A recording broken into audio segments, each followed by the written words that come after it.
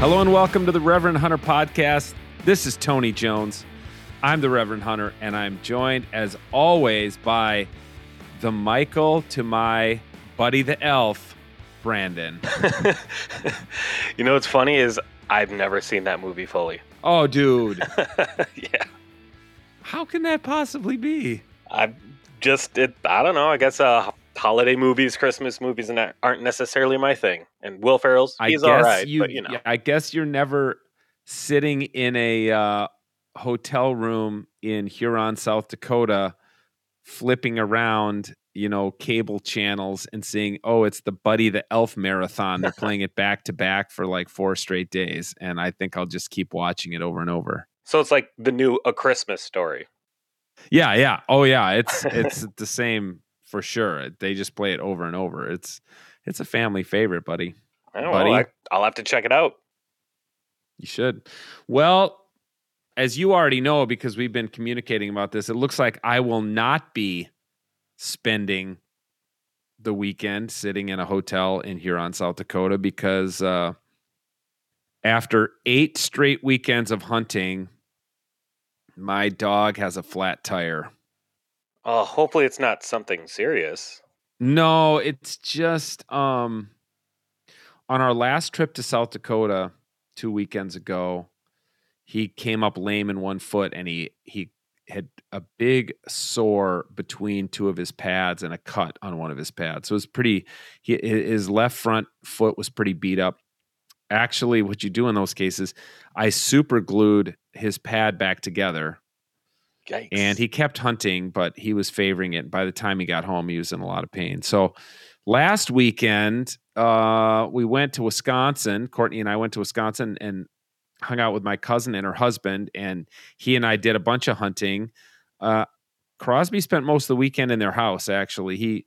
I let him retrieve a couple ducks because that's not too hard on the pad, just swimming in a lake. Sure. But he stayed home from the pheasant hunting, and then when we got home, I put him in a cone. He's been a cone all week, and I thought, okay, it's going to be all better. We'll be set to go. And then yesterday, to test it out, I took him on a walk just for about 1 mile. And by last night, he had a toe. He has a toe like right where the toenail meets the pad. It's just all swollen, and when I touch it, he yelps. So, yeah, this is not a dog who can be pounding through cattails in South Dakota. Well, I'm pulling for him. I really hope Crosby gets better soon, because that kind of stuff. Thanks, man. I think he will, and hopefully we'll get back out there. It's always a bummer to cancel a hunting trip, but, I can't really complain after 8 straight weekends of hunting. Exactly. And there's some more important things, too, so taking care of the dog weekend is 9, high up there. Yeah. So speaking of hunting, we have a date on the calendar to get you out after some pheasants. We do, just under 2 weeks from today, so this should be fun. How are you feeling about that, buddy? I mean, nervous, but looking forward to it.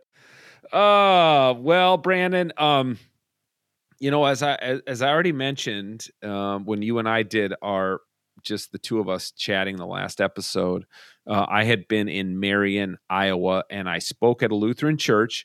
The title of my talk was The God of Wild Places, which is actually a book I'm working on right now, the working title of a book.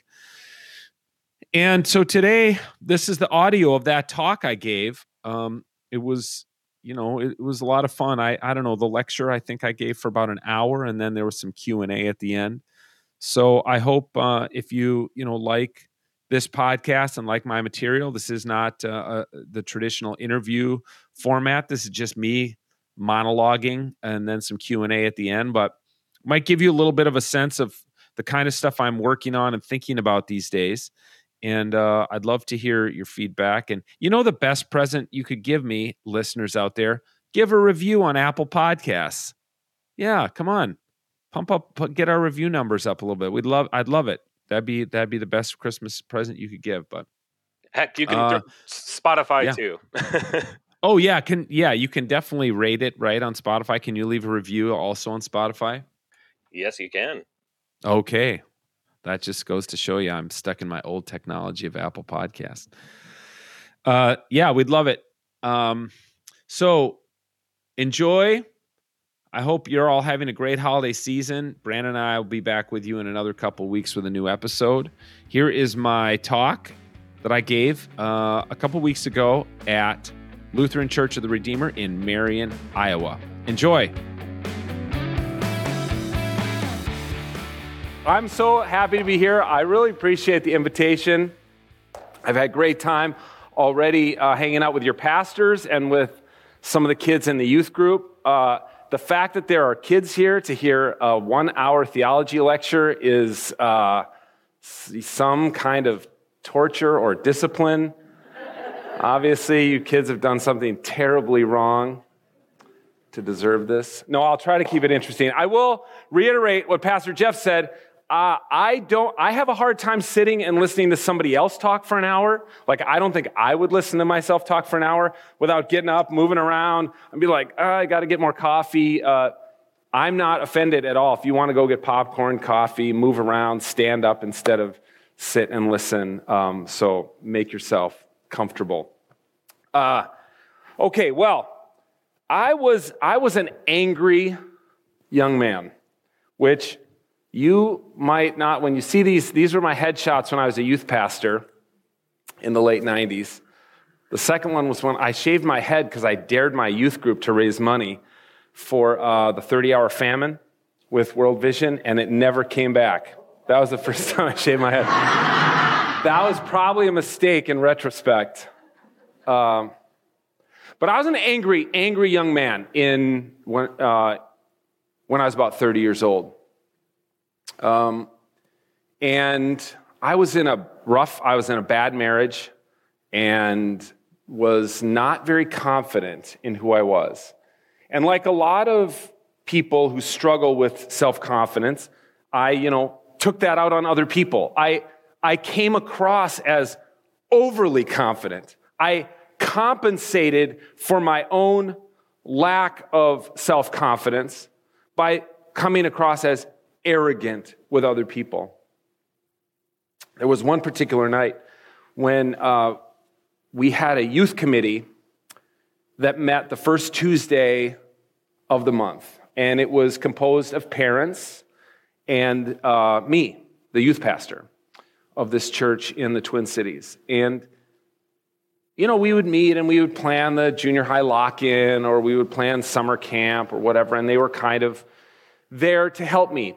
And something, I honestly don't even remember what exactly it was that caused me to explode in front of these parents on that Tuesday night. But I remember exploding in anger. It's embarrassing now to even think about. But the chair and the vice chair, the chair of the committee was a dad named Doug, and the vice chair was a mom named Linda. They both had kids in the youth group. And they adjourned the meeting, and they walked me to my car to try to calm me down. Now, of course, what was going on for me looking back now as a 54-year-old, looking back to myself at 30, was there was a lot of other stuff going on that was unresolved, that I was unwilling to admit to myself that was going wrong in my life. And so I was trying to put on a facade that everything was okay. I was 30 years old. I had a great job. I was writing my first book. My first kid was on the way. My marriage was perfect because, of course, every pastor's marriage is perfect. I'm seeing yeah, a lot of nodding over here. And Doug called me the next day. And he said, let's go get coffee. So I went out to coffee with him. Didn't really know him. Just a nice parishioner. He'd been a part of my life because he was on the deacon committee when I was in seminary, and they kind of supported any person from the church who went through seminary. And then he was now on the youth committee when I was the youth pastor. And he said, I think you have anger issues. And yeah. And then he said, I too have anger issues. And he started to reveal to me in a very vulnerable way how he had grown up in a family with a very abusive father, and that he had gone to college and gotten involved in drugs and alcohol, and that even after he got sober, and he'd been sober for many years, he still struggled with anger. He told me about actually taking a swing at a kid on a golf course who was trying to play through. He just snapped. And the police came, and he was sentenced to go to an anger management class. And he said to me, I think you should come with me to the anger management class. And I did. I went with him to the anger management class. And it helped a little bit. I learned some things. My wife, actually, at the time, she went as well.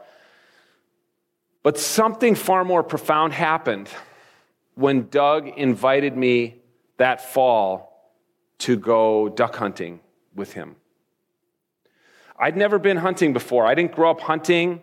My dad, my grandfathers, they were not outdoorsy people. They didn't hunt. And I was intrigued when Doug invited me to go. And, I thought probably, oh, yeah, we're going to go out. Like, he'll pick me up, and we'll go, I don't know, you duck hunt, you go sit in a duck blind, and then maybe you shoot some ducks, and then you go home. Well, no. Doug had a cabin on the far north side of Lake of the Woods in Ontario, a super remote place. And so this is like 1999, I suppose, that we went. And Doug picked me up. He had his 2 dogs. This is another duck hunt of mine, but gives you a sense of what it's like. He picked me up and we drove 6 hours to Baudette, Minnesota, and we then dropped the dogs off and we at his uncle's place, and we drove into Canada, where we bought our hunting licenses, our remote border crossing permits, and another permit so that we could carry firearms across an international border at the post office. And then we bought some Cuban cigars too. Back when you couldn't get those, And the next day we loaded up a huge 25-foot Sportcraft boat, and he piloted that boat down the Rainy River and across what's called Big Water, which is the big part of Lake of the Woods. It's maybe where some of you have gone to go ice fishing and stuff like that. And we went through that huge, crashing waves in this big boat. And then we get to north of Big Water into a part of Lake of the Woods that is basically a flooded swamp. Lake of the Woods is the remnant of a massive lake, Agassiz, that was left over by the retreat of the Wisconsin Glacier. And it was an enormous wetland that was flooded when a dam was built in Ely. And it still is a really shallow lake with rocks everywhere, islands everywhere. And it's an incredible complex maze of rocky outcroppings and islands and stuff like that. I had never been anywhere like that before. We pull up to Doug's cabin, which is like a wooden log cabin on a big granite rock. That's all it was.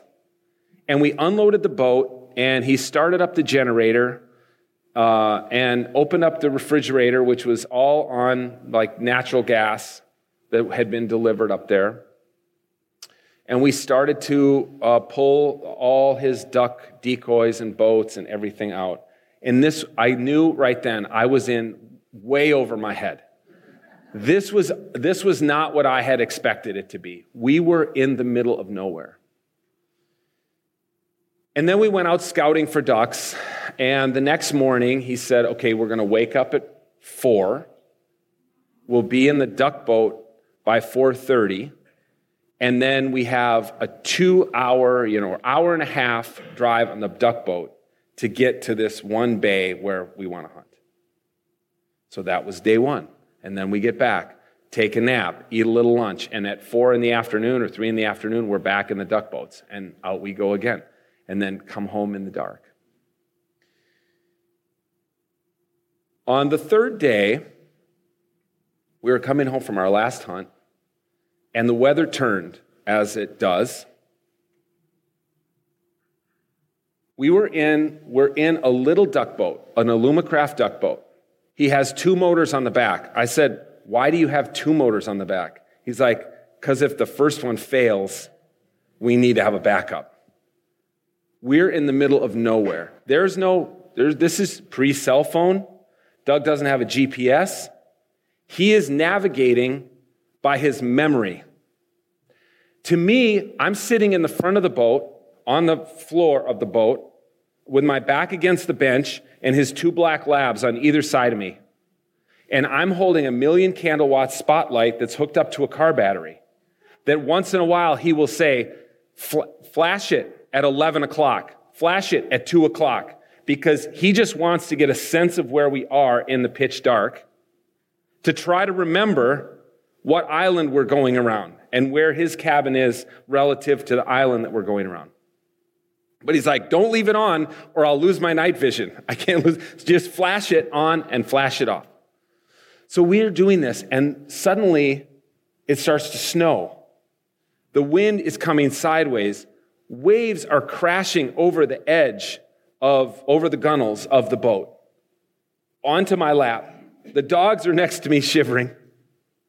And we're going, if you've ever been in a boat and you know this sound of the propeller when it cavitates, that's when it's basically has no water. It gets into the air, and it's trying to, the water circulates through the outboard motor to keep it cool. And when air gets in there, it makes a ugly sound. And we're doing this, and I'm freaking out. I'm freaking out. Doug pulls into a bay where we have a little shelter from the wind. And he says to me, we're lost. And we don't have much gas left. I think I know where we are. I'm going to take one more crack at getting us back to the cabin. If I can't get us back to the cabin, we will have to spend the night. We'll have to beach the boat and spend the night on an island and then somehow try to figure out where we are. And there's nobody up there. Like, there's no cell phone. There's no people to flag down. Nothing. And then we'll figure it out in the light of day at least. We'll have a sense of where we are. And he turned the boat back out into the storm, and off we went. And I have a very vivid memory of thinking to myself, I can either panic or I can be at peace. Because there's nothing I can do. I can't help Doug figure out where his cabin is. I can't make more gas appear for the outboard motor. I can't make the storm stop. I can just choose to be at peace in this particular situation, as overwhelming as this situation is. I have this vivid, visceral, bodily memory of making that choice when Doug pulled back out. And knowing that me freaking out was not going to help me or Doug or the situation in any way. And that peace did come over me. And it changed me. What I experienced is a sense of the sublime. That's probably a word you've heard before. It's a bit difficult to define.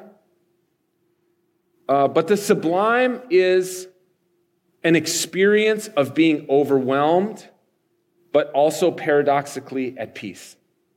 The sublime is a moment when you feel compelled by something that's dangerous, but also something you can't overcome. And so you have no choice in the face of the sublime, mostly except to accept it and try to find peace within it. The sublime has been written about and discussed for 2,000 years. The first philosopher who talked about the sublime is called Longinus. It's an anonymous philosophical treatise that was rediscovered in the Middle Ages, and it's dated to probably the 1st century, around the time that Jesus lived. And this name Longinus has been attached to it, even though it's not named. The author is not named anywhere. But you can see what Longinus wrote there. For our soul is raised out of nature through the truly sublime, sways with the high spirits, and is filled with proud joy, as if it itself had created what it hears. Well, the next philosopher to discuss the sublime, we have to jump ahead to the Enlightenment and Edmund Burke, which is probably a name you've heard before. He was not only a famous philosopher, he was a member of Parliament and was a great English aristocrat.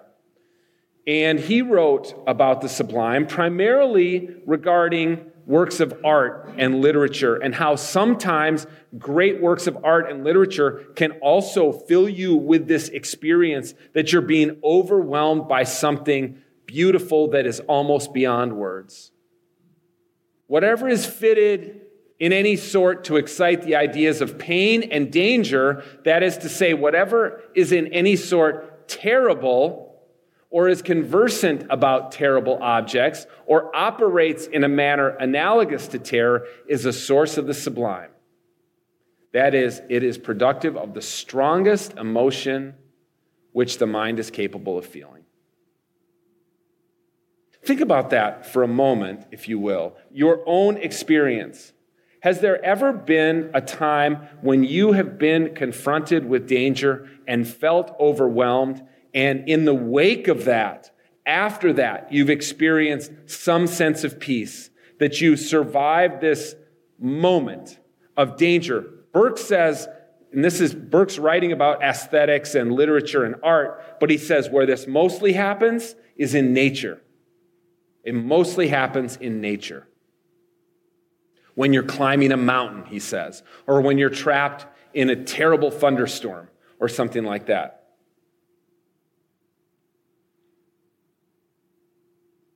And then Immanuel Kant, who's one of the greatest philosophers of all time, he wrote also about the sublime. Whereas the beautiful is limited, the sublime is limitless. So that the mind in the presence of the sublime, attempting to imagine what it cannot, has pain in the failure, but pleasure in contemplating the immensity of the attempt.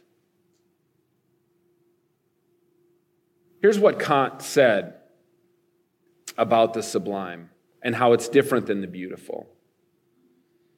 In the sublime, when you're confronted with something immense and extraordinary, with even the whiff of danger, two things happen to human beings, according to Immanuel Kant. On the one hand, you think to yourself, I'm better than nature because I can reflect on this, what's happening. I can think about it. I'm a rational being.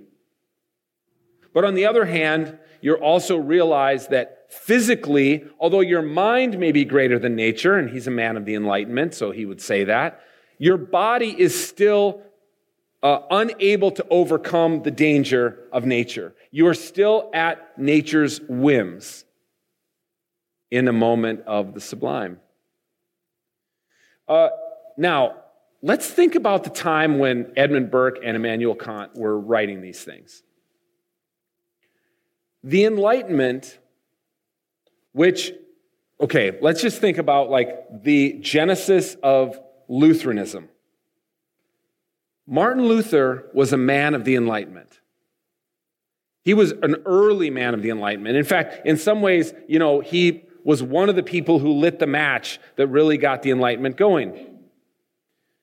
The Enlightenment was about rationality and the mind.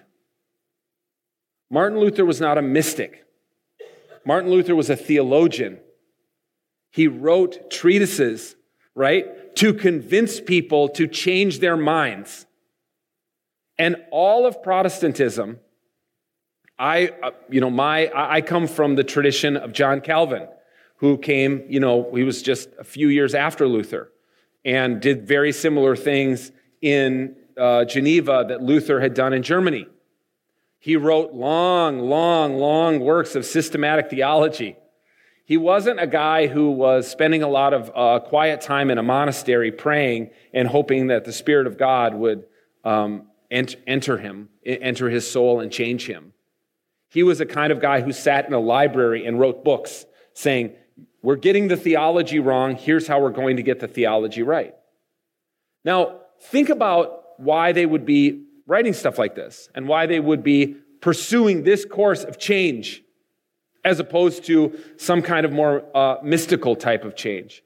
Because in the Enlightenment, what was happening was in the human mind was seen as the crown of all creation. The most important element in the cosmos beneath God was the human mind, the individual human mind.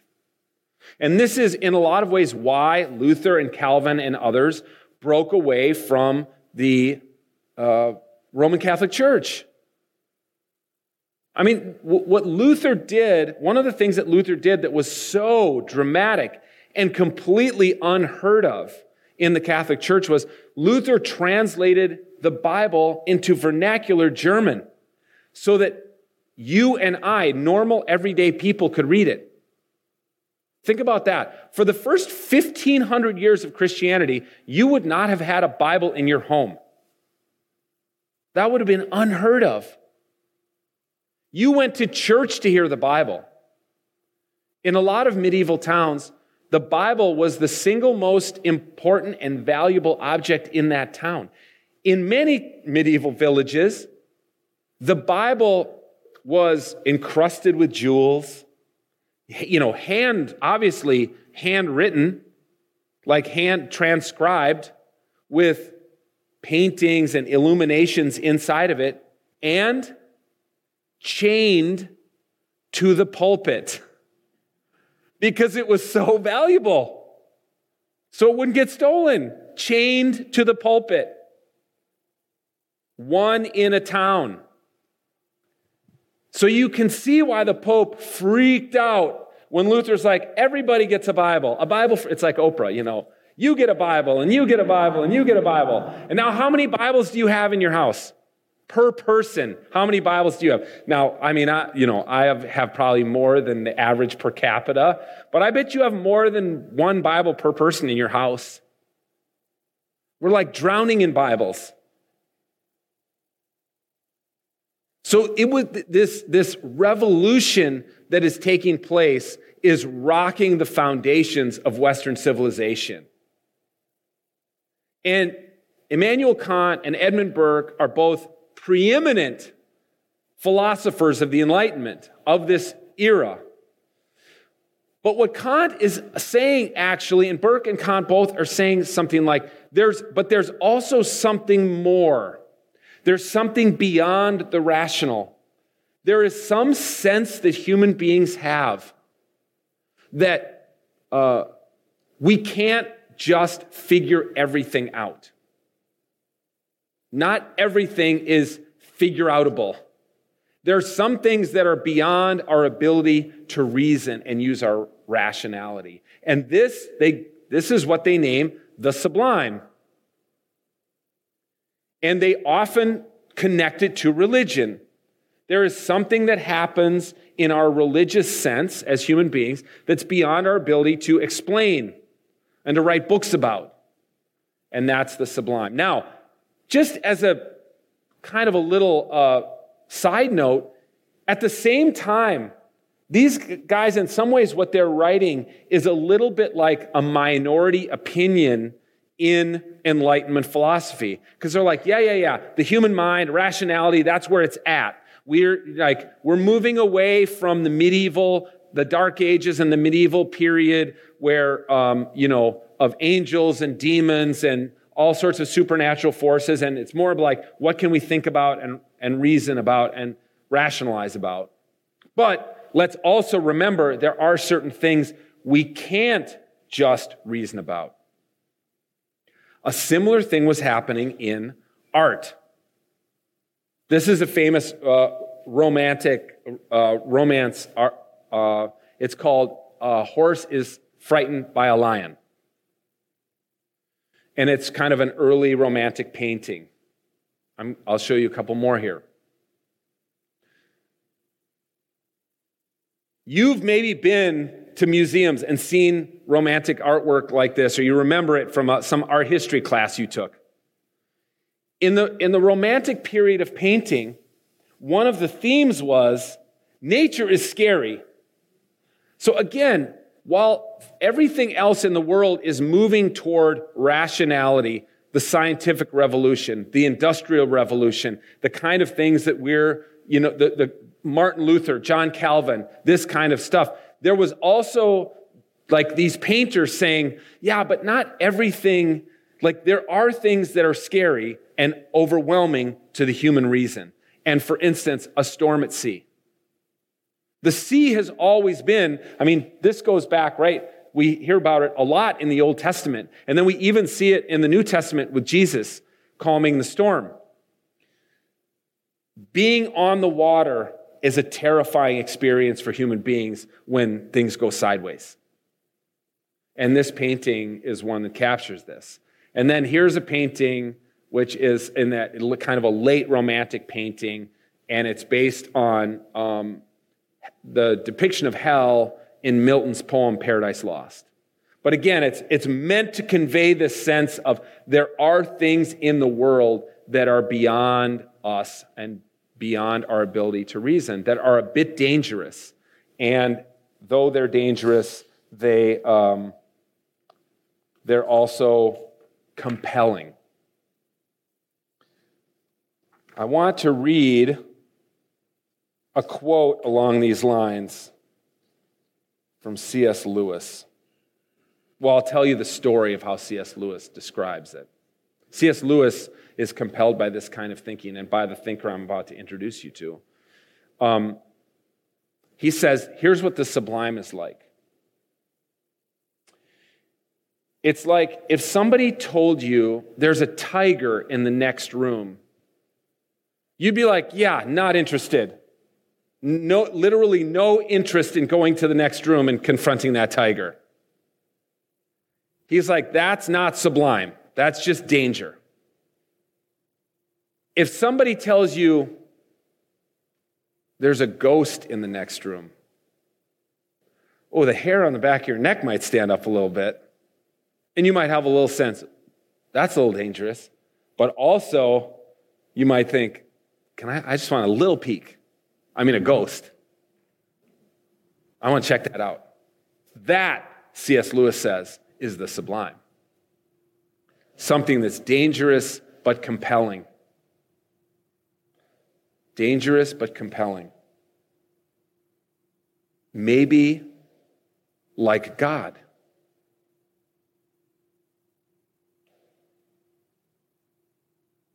This word, Paul uses it 21 times in his letters in the New Testament. Mysterion, we translate it mystery. I'm not going to read the quote from Ephesians, but you can see there just at the beginning of Ephesians 3 how Paul uses it 3 times. He relies on this term mystery a lot. Mystery was a very common term in first century religion. Many of the religions in the ancient Roman Empire were mystery cults. You would be initiated into a mysterious, secret rites and rituals. It's a little bit like how those of us who aren't Masons sometimes think about the Masonic rites. They're secret, right? They're hidden. Or the ways that our Mormon friends often worship. It's all very hidden and secretive. They don't really talk about it. This is how a lot of the religion in the early, in the Roman Empire was. And in the early church, most outside observers considered Christianity to be a new mystery cult that spun off of Judaism. So Paul uses this a lot, but he always is spinning the meaning from how people were using it in the day. And that leads me to this thinker, a Lutheran theologian, Rudolf Otto. Otto grew up, as you can see, he was born in the late 19th century, and he grew up in a very pious Lutheran home, very strict Lutheran home. His dad was a blue-collar guy, laborer, but they sent Rudolf to the best schools. He did, in Germany, when you do a PhD, you basically have to do 2 dissertations. He did his first one on Martin Luther and his second one on Immanuel Kant. And then he became a professor. In 1911 and 1912, Rudolf Otto, a German theologian, went around the world. Think about that in 1911, doing that.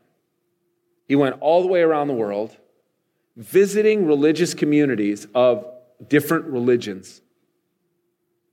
He says that when he was in a synagogue in Morocco, he had an epiphany that at the very core of all religion is an experience of the holy. That you have an experience of the sacred or the holy. And that's uniquely religious. Nothing else in your experience, not philosophy, not art, not science, nothing else in human experience gives you that same kind of experience of the holy. And he got back to Germany after this trip, and he wrote this book, which became one of the greatest best-selling theological works of the 20th century, The Idea of the Holy.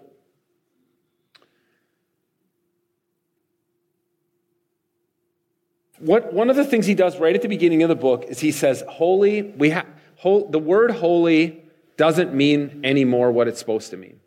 When people say you really live a holy life, they mean it in like a moral, ethical way. So he said, I need to come up with a different word than holy. So he coined a new term.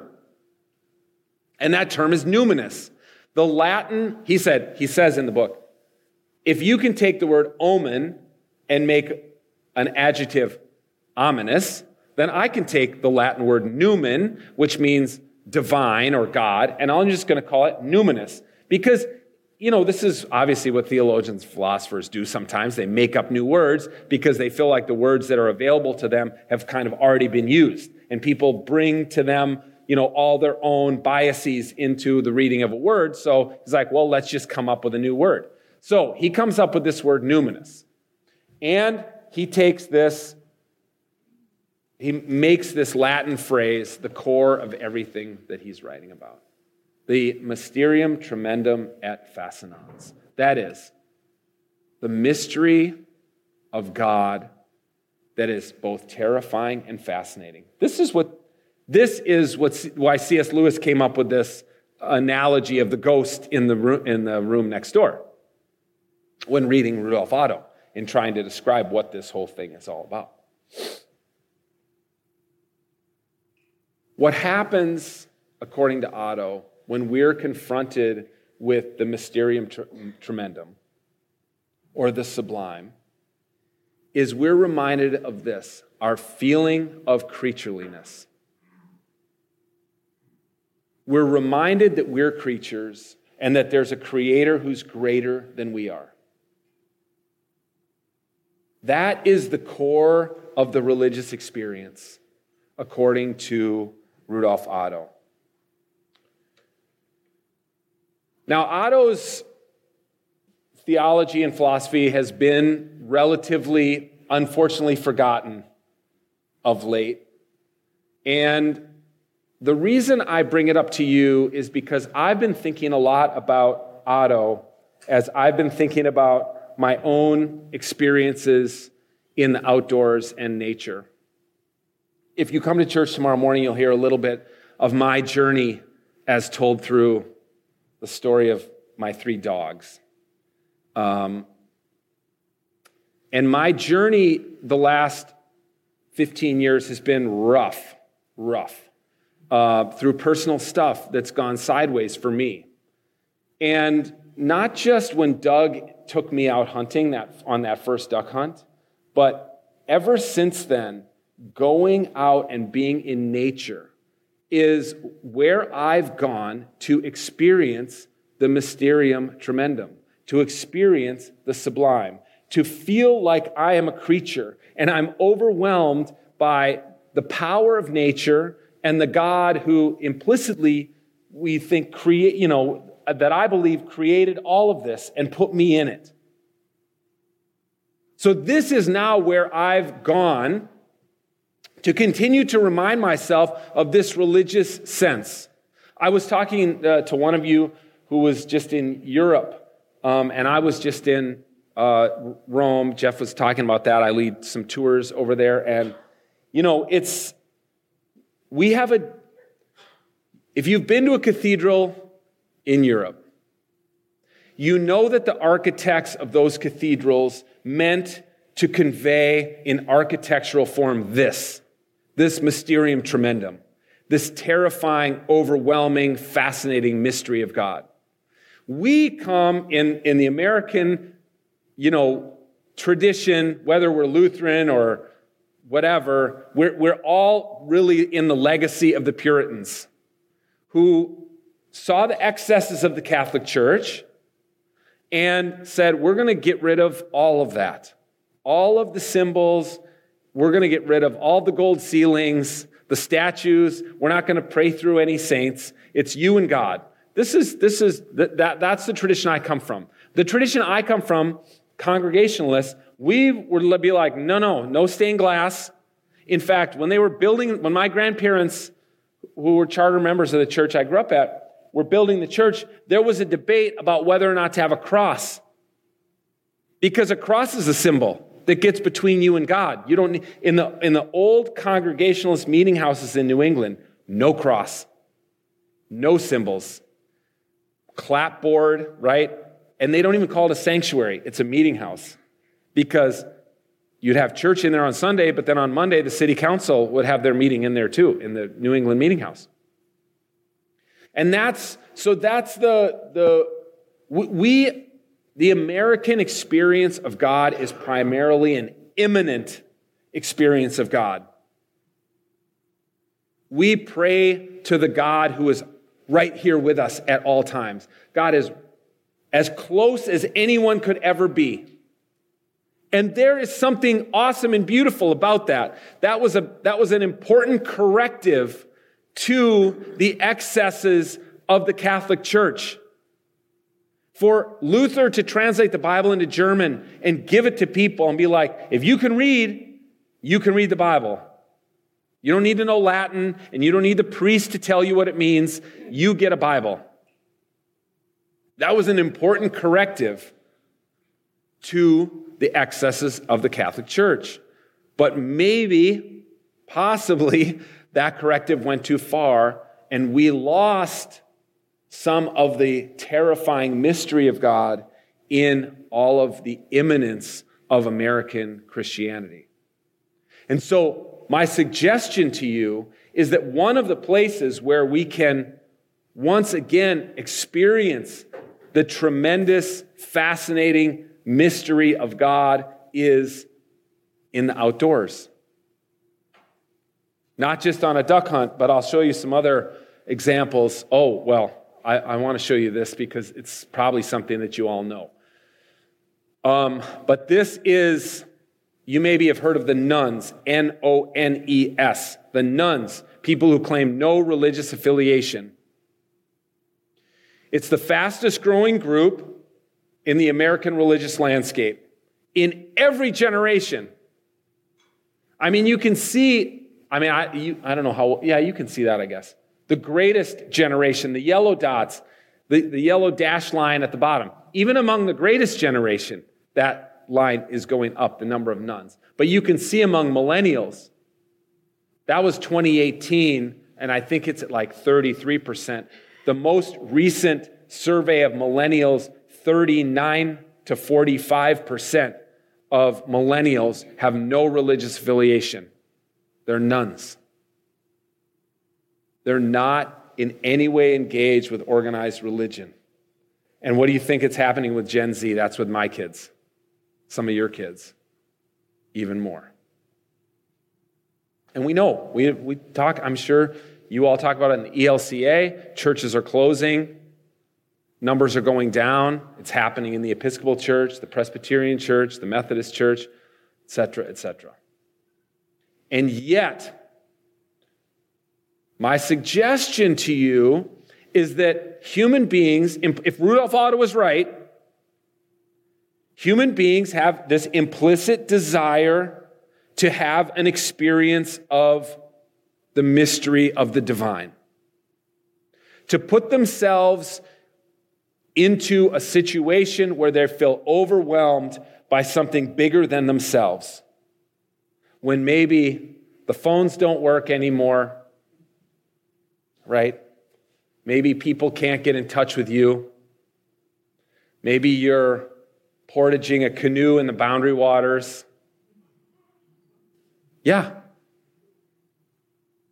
Every year I go to the Boundary Waters for that reason, so that I can have this experience of being overwhelmed away from my phone. I mean, there's nothing more imminent than the phone. You know what I mean? It's a foot and a half away from you at all times. Boom. How many times a day do they say a kid touches his or her phone 2,700 times per day? Think about that. That's imminent. That's like the definition of imminent. Something that's right there you can touch all the time. Until you leave your phone in the car when you go to the Boundary Waters. And there's no cell reception. And you look at old paper maps and try to figure out if the campsite is on that island or that island and where the portage is. There's Crosby in the middle of that canoe. You'll get to meet him tomorrow if you come to church. And that's my son. That's the first year I took him to the Boundary Waters when he was 14.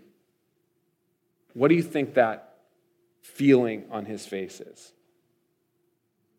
Do you think that's the sublime? Do you think that's the feeling of being overwhelmed?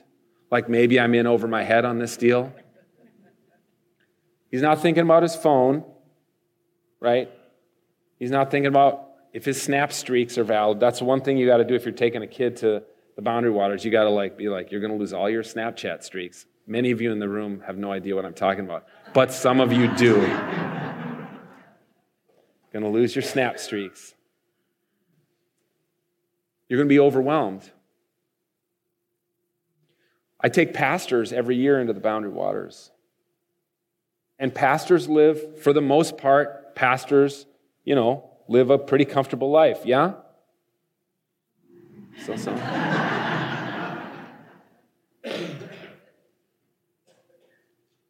And I say you're going to be uncomfortable. Your feet will be wet for one straight week. Your feet will never be dry. You need to be prepared for that. If it starts pouring rain, we paddle in the rain. I don't care what rain gear you have, you will be wet and you will be cold. You will not sleep well because there will be a rock under your sleeping pad. There's no tent pads in the Boundary Waters that don't have rocks. You'll be overwhelmed. And sure enough, that's exactly, I can tell you, the pastors that I took to the Boundary Waters this year. By the third night of the camp, around the campfire, they were ready to admit that after the first night, they were like, yeah, I don't think I can do this. I don't think I can paddle 6 hours a day. I don't think I can go without a shower, I don't know, I don't think I'm ready to drink lake water, all the stuff we do in the Boundary Waters. But by the third day, of course, they've somehow gotten over that, and they've been able to reconcile the overwhelmingness of being in nature. Now, it's harder and harder to find places like this.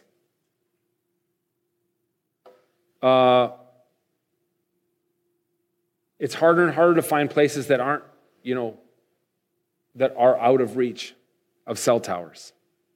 We have to venture further and further out to get to places like this. And that photo, I just will leave that photo up to give you a sense of just that kind of overwhelmingness. That was a kind of a crazy night of a paddle, and that we got blown around by a storm, and my dog cut his leg. And it was one of those days where we thought, well, I don't know if this was the best choice, but here we are, like we have to figure this out. I've been writing a lot about this, and this title of this talk, The God of Wild Places, that Jeff so graciously invited me to give, is based on the writing that I've been doing.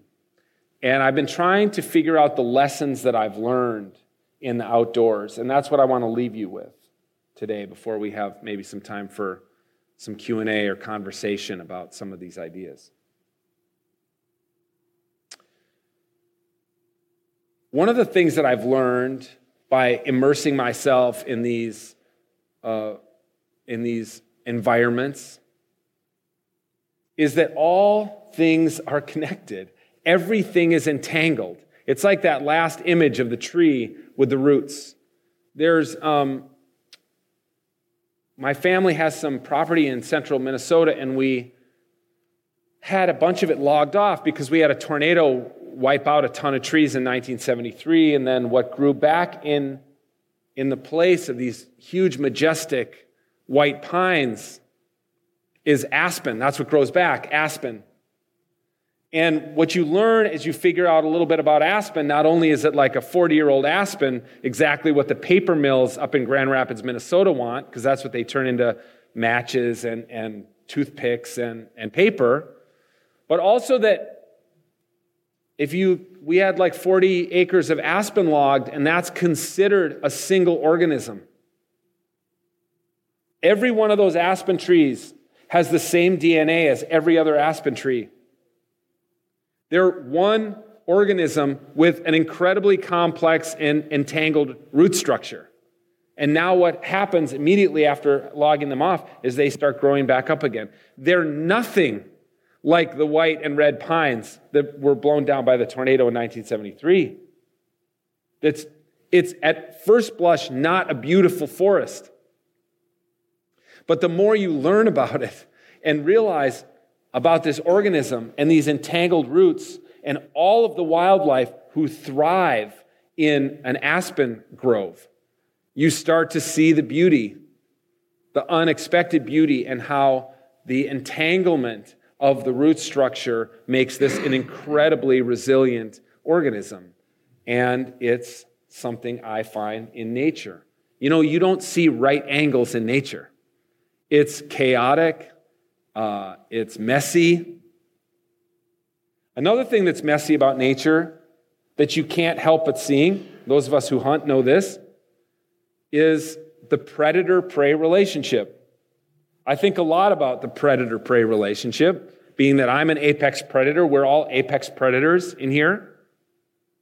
And I'll chase prey, like today, hopefully some geese. Fingers crossed. Some Canada geese. I know they seem like predators when they hiss at you on the golf course, but they're really a prey animal. Or pheasants. I've been chasing pheasants the last couple days. Pheasants are wily prey animals. What they do is they try to escape predators.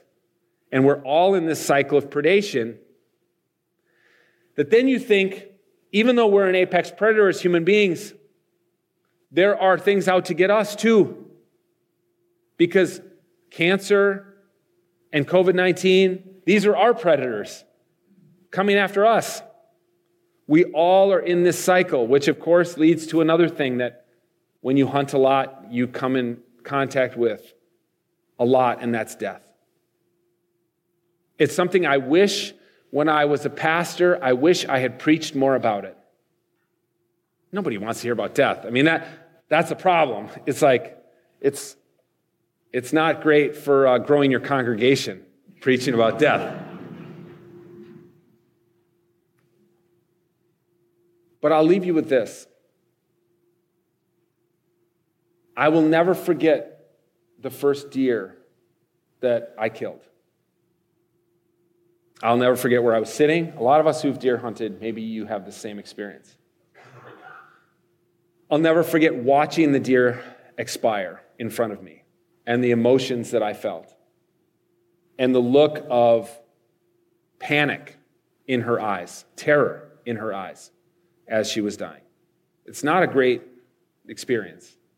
It's an important experience, but not a great experience. And only a few years after that deer died in front of me, I took my dad to the hospital, and he died. And the look in his eyes was the same. A look of terror and panic. He did not know what was happening. He did not want to die. He was not prepared for it. Death, of course, is inevitable for all of us. It should be core to what we think about and talk about in church. Death is one of those experiences that is terrifying, maybe a little bit fascinating, but that is numinous, that is overwhelming, that is sublime. Just exactly what these philosophers and theologians I've mentioned today were talking about. That is how death is over all of us. It is something that awaits us that we cannot control. And yet, we've almost completely eliminated death and mortality from modern life. Our ancestors, for 100,000 years, Homo sapiens saw dead people on a regular basis. Death was a part of life. Only very recently have we sequestered death off. Now, those of us who are pastors, we're often with people as they're dying, but most of us, we don't see it. And I think it's our own loss. Maybe you've seen paintings from the Renaissance of like a still life painting where there's maybe like a brace of pheasants hanging and there's a shelf and there's some flowers in a vase, and then what? A skull. You've seen a painting like this before? The skull is there because it goes back to ancient Stoic philosophy and a phrase from ancient Stoic philosophy: remember your mortality. This is why those paintings have this skull, and some people would have a skull on a shelf in their house. Remember your mortality. Because the idea in Stoic philosophy is if you're aware of your mortality, you will live today to its fullest. And I just think that being in the outdoors and being in places like this that maybe have a little whiff of danger, that have a hint of the sublime, or being a hunter, or being an angler, or taking hikes, and being out in nature and seeing the messiness and the chaos and the death that are part of nature can all remind us of the greatness of God, the promise of Christianity, the reality of death, and the promise of life. Thank you so much.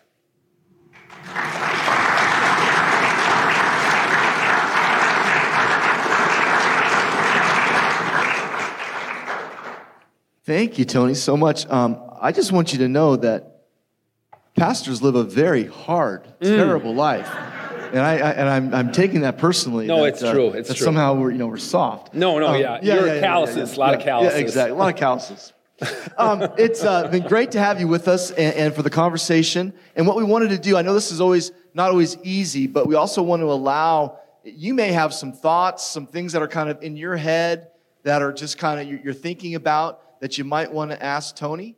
And one of the great things about bringing a guest theologian is we get to have some conversation.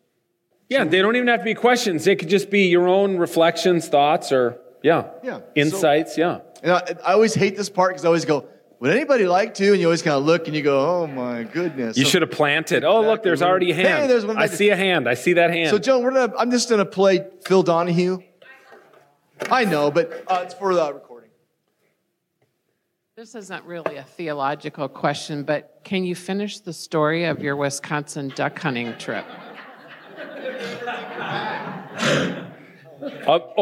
In Lake of the Woods, the duck hunting trip, we made it back. But let me tell you this. This is so sad. The next year, the same thing happened. I went a different week with Doug, and somebody else went. He took another guy later in the season, and the same thing happened. They didn't run out of gas. They had a wave come over the side of the boat and flip the boat. So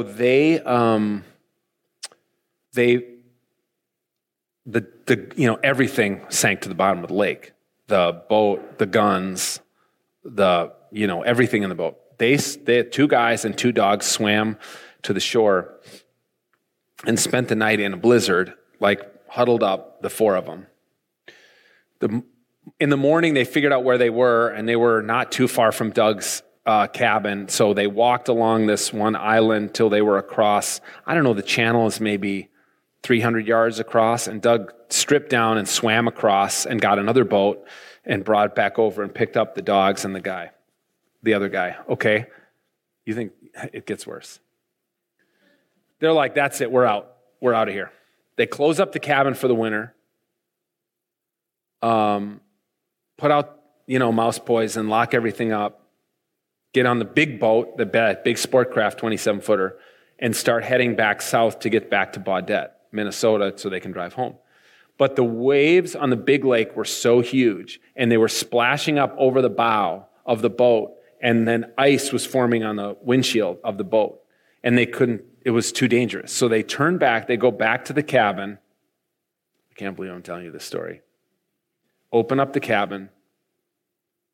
One of his dogs eats a box of mouse poison. Dies in his arms. So, I didn't tell that story in the talk because it didn't happen to me. But again, it's yet another, if Doug were here, and he's still one of my dearest friends, if he were here and I were to say to him, do you wish you wouldn't have gone that weekend to the cabin? I think he would probably say, no, that was part of hunting in Lake of the Woods. If you're going to immerse yourself that deep into the wilderness, there's just danger is implicit in that experience. So we made it out, but not everybody does. And there's this stuff does happen when you put yourself in danger. I just think I'm parenting kids. I know a lot of you are parenting kids or grandkids or whatever. I encourage my kids to take risks, and we've become a very, very risk-averse culture. I was telling Jeff, the state of Colorado just passed a law that allows kids to play unsupervised in neighborhood playgrounds. So basically, because people were calling the cops when they would see kids playing in playgrounds unsupervised and saying these kids are unattended and this is too dangerous. And they passed a law, you can't report your neighbors for letting kids play in a playground. So, this is just, right? We could go on and on. It's just because of the headlines all the time and scary, scary, scary.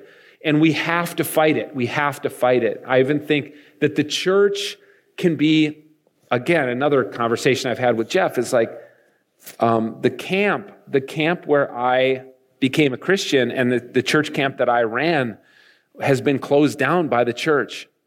in the last 5 years because they said it's too risky. There's too much danger and there's too much liability in our insurance company and blah, blah, blah, blah, blah. And the lawyers in the congregation, blah, blah, blah, blah. And in my experience, the best times in ministry, the single greatest trip I ever took with kids in ministry was we went to Colorado. We climbed 3 14-foot, 1,000-foot peaks in a day. We rappelled a 500-foot rock face. We skied at A Basin on July 4th. Like, we did crazy stuff for a week. And every one of those kids had an experience of like, wow, being overwhelmed, being exhausted, being a little bit scared. Like, you start backing down over a 500-foot rock face. It's like, yeah, that'll cause you the acid to come up in your throat a little bit. Whoa, this is crazy. What am I doing? But the church could be a place that facilitates these experiences, especially for adolescents who really need those experiences. Adolescents need it. Religions from time immemorial have put adolescents on vision quests or put them in, young men into combat or whatever it is, because that's what often brings people to life. And we don't live in a culture that really fosters that so much. One of the things that, as you were talking, and think of your questions, we'll get back to you. You mentioned C.S. Lewis. Yeah. And I was thinking to myself about the Chronicles of Narnia, and there's that very famous passage where I think it's Lucy, one of the children, sees the lion Aslan, who is the Christ figure in the book. Spoiler alert. And wait, what? I never made that connection. I'm so sorry. And she asks one of the beavers, I think it's Mr. Beaver, Mrs. Beaver. They go, there's Aslan, and she goes, "Is he safe?" Yeah.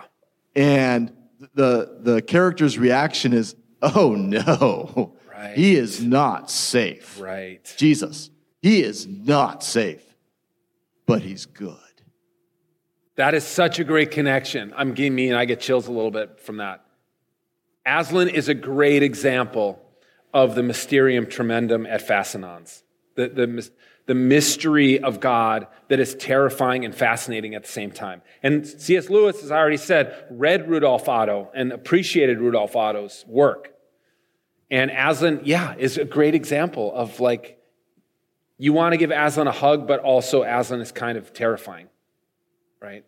C.S. Lewis does a great job in that book of depicting God in that way, yeah. So you made a comment about American religion, basically American religious experience in the immanent expression of God. So one, help me flesh out immanent and what that means in the church. And it sounds like maybe that has been a pendulum swing that's gone, perhaps in your mind, too far. Maybe the church needs to rediscover. So what would be the opposite of in Otto's book, and I've had this experience too, if you go to Mass at St. Peter's in Rome and you hear them sing Sanctus, Sanctus, Sanctus, Holy, Holy, Holy, and it's bouncing, reverberating off these walls. The reason that these cathedrals were built in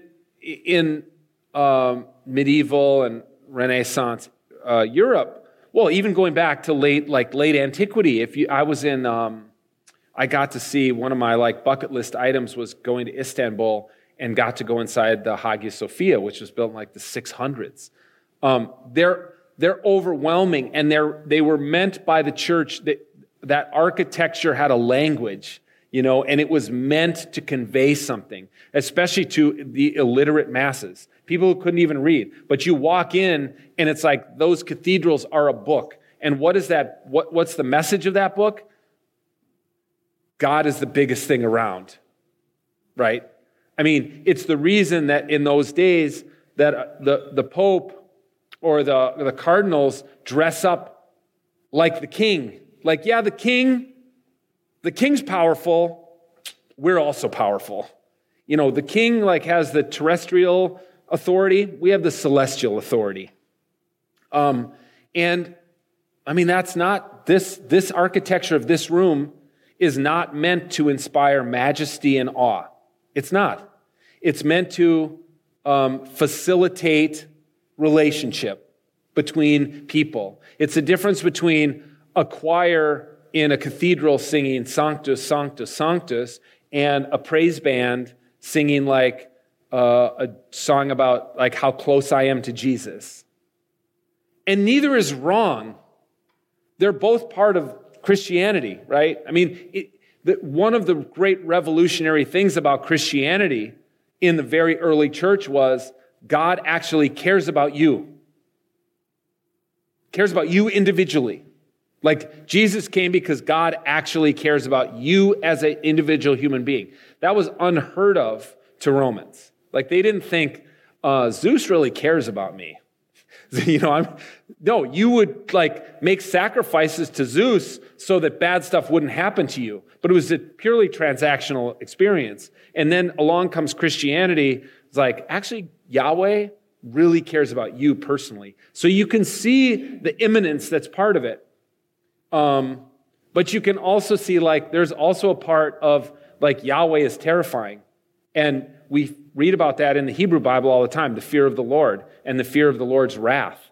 And Otto talks about that as being like, that's the terrifying mystery of God, is that wrath, not unlike God's angry with you, but that was the ancient Israelites' way of articulating, this is scary, how big and powerful God is.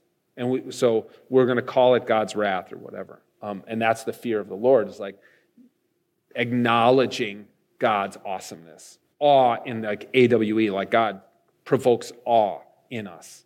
That's how amazing God is. So I wonder in American religion how we're not going to change this room into a cathedral, right? We don't build cathedrals anymore. We build billion-dollar NFL stadiums. That's what we build now. So then how do we put in conversation the imminence of our worship that we'll have in here tomorrow? And trust me, I already said to you, like, when I preach tomorrow, I want to be as close to people as possible. I don't want to be up in some pulpit with a Bible chained to it, I want to be like in the, but then maybe it's facilitating these experiences to remind ourselves that God is also awesome, awe-inspiring, awe-provoking by getting out there and, putting ourselves out in nature. Yeah, thank you. Yeah. Any other insights, questions, things that folks want to? Yeah, please.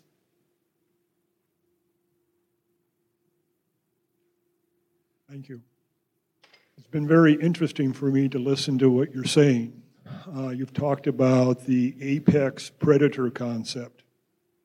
Have you ever been in any of your outdoor experiences where you have not felt like the apex predator, where you have felt that something was looking at you rather than you looking at something?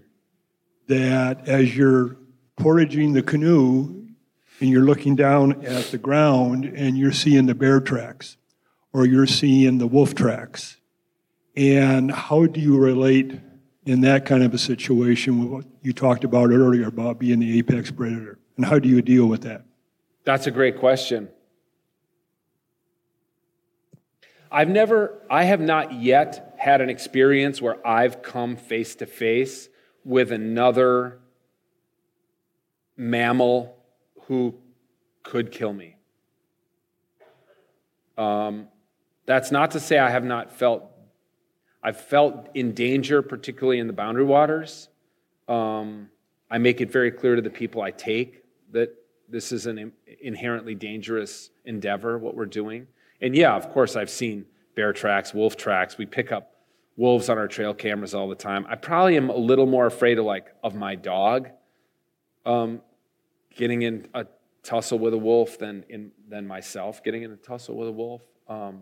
But yet, I've been elk hunting out west, and every year there are elk hunters out west that are mauled by brown bears every single year. Some mauled to death, others, terribly maimed and injured. I'll just say that like every time I go on a trip, I mean, not like pheasant and goose hunting in Iowa necessarily, but if I'm going to the Boundary Waters or if I'm going out west to hunt in the mountains, I will say to my wife,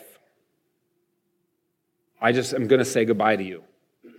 And I need you to also say goodbye to Crosby, our dog, like if we're going to the Boundary Waters, because I'm like, if something goes south in the Boundary Waters, I can't, like there's nothing I can do for, to save our dog or even necessarily me.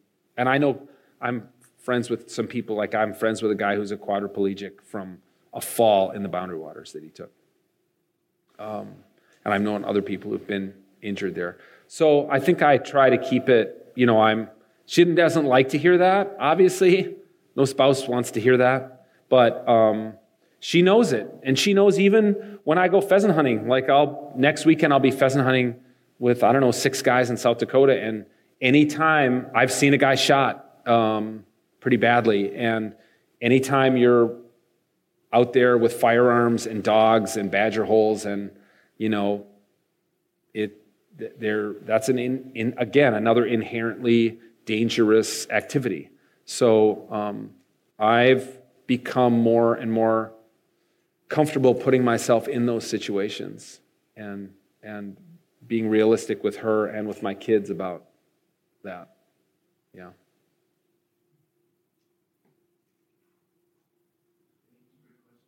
Anyone else? Any insights or questions or thoughts? Over here? Oh, I'm sorry. I was saying like, anyone else? Anyone else? Just a thought here. I've been learning a lot about a gentleman by the name of Frederick Law Olmsted. Okay. Are you familiar? Yeah, a little bit. Okay. So he's the guy who designed Central Park in New York City. And you're talking about the sublime. Yeah. And I kind of feel like it doesn't have to be so scary. Yeah.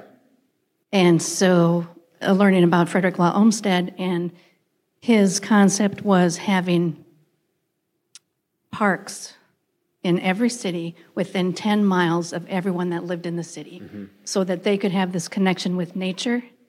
And it's about just touching the leaves and walking among the trees and feeling that sublime and that wonderful feeling that you get from just being outside. So I guess I just wanted to see if you had I think any more you're thoughts exactly on that. right. I mean, for sure. And I'm glad you bring that up because not everybody is going to, go spend a week in the Boundary Waters off the grid or whatever. There are ways that, it's another thing that I'm writing about in my next book. And that's just that sense of place, that we've probably all got a place that we can go back to. Maybe it was like the farm that our great-grandparents homesteaded for or whatever, or a special place that we went with our parents to some lake resort when we were a kid or something. But this sense of place, of going back and having a touch point of the same place, I think is super important for us. And often those are in nature. I agree. I find New York City to be a fairly dehumanizing place, and I can't imagine without Central Park how dehumanizing Manhattan would be. It's really something. What's that? Yeah. No, Central Park's incredible. And it was a great bit of foresight to have it there. And you're right. There are ways any one of us can do it. We can, my friend who's a great theologian in her own right, Barbara Brown Taylor, writes about, she lives in a little farm in Georgia, and she writes about just like sitting on her back porch and watching squirrels. And that's a big part of her daily meditation. It's just watching squirrels every day. So yeah, that's great. I just think we just need to find it, and we need to also we need to foster it in our young people. And when my son told me after our first Boundary Waters trip, I want to go with you every year. I was like, that's awesome to hear, because mainly he's looking at his phone. That's not, he does other stuff. He's a great kid, but the phone worries me terribly. Yeah. Thank you so much for being with us today. And I'm going to assume that you're going to enjoy some hospitality out there as well. Of course. And so if you have any, you want to just come up Popcorn and cookies. chat and the like, please do. And one more time, just a round of applause. Thanks, everybody. Thanks for coming.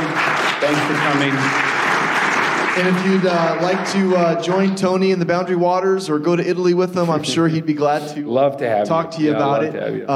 And if it fits in your schedule and you're available, of course, Tony will be with us tomorrow morning as well, 8:30 and 10:30. And then we're having chili and cinnamon rolls. Is that a thing? Is that an Iowa thing, chili and cinnamon rolls? I was told it was a thing, right? They're all like, no. I was told it was a thing, so we're going with it. It's a thing. And we're going to have chili and cinnamon rolls at 11:30, and then followed 12:15 with kind of a recap and just kind of a final time with Tony. So God bless you. Thanks for being with us.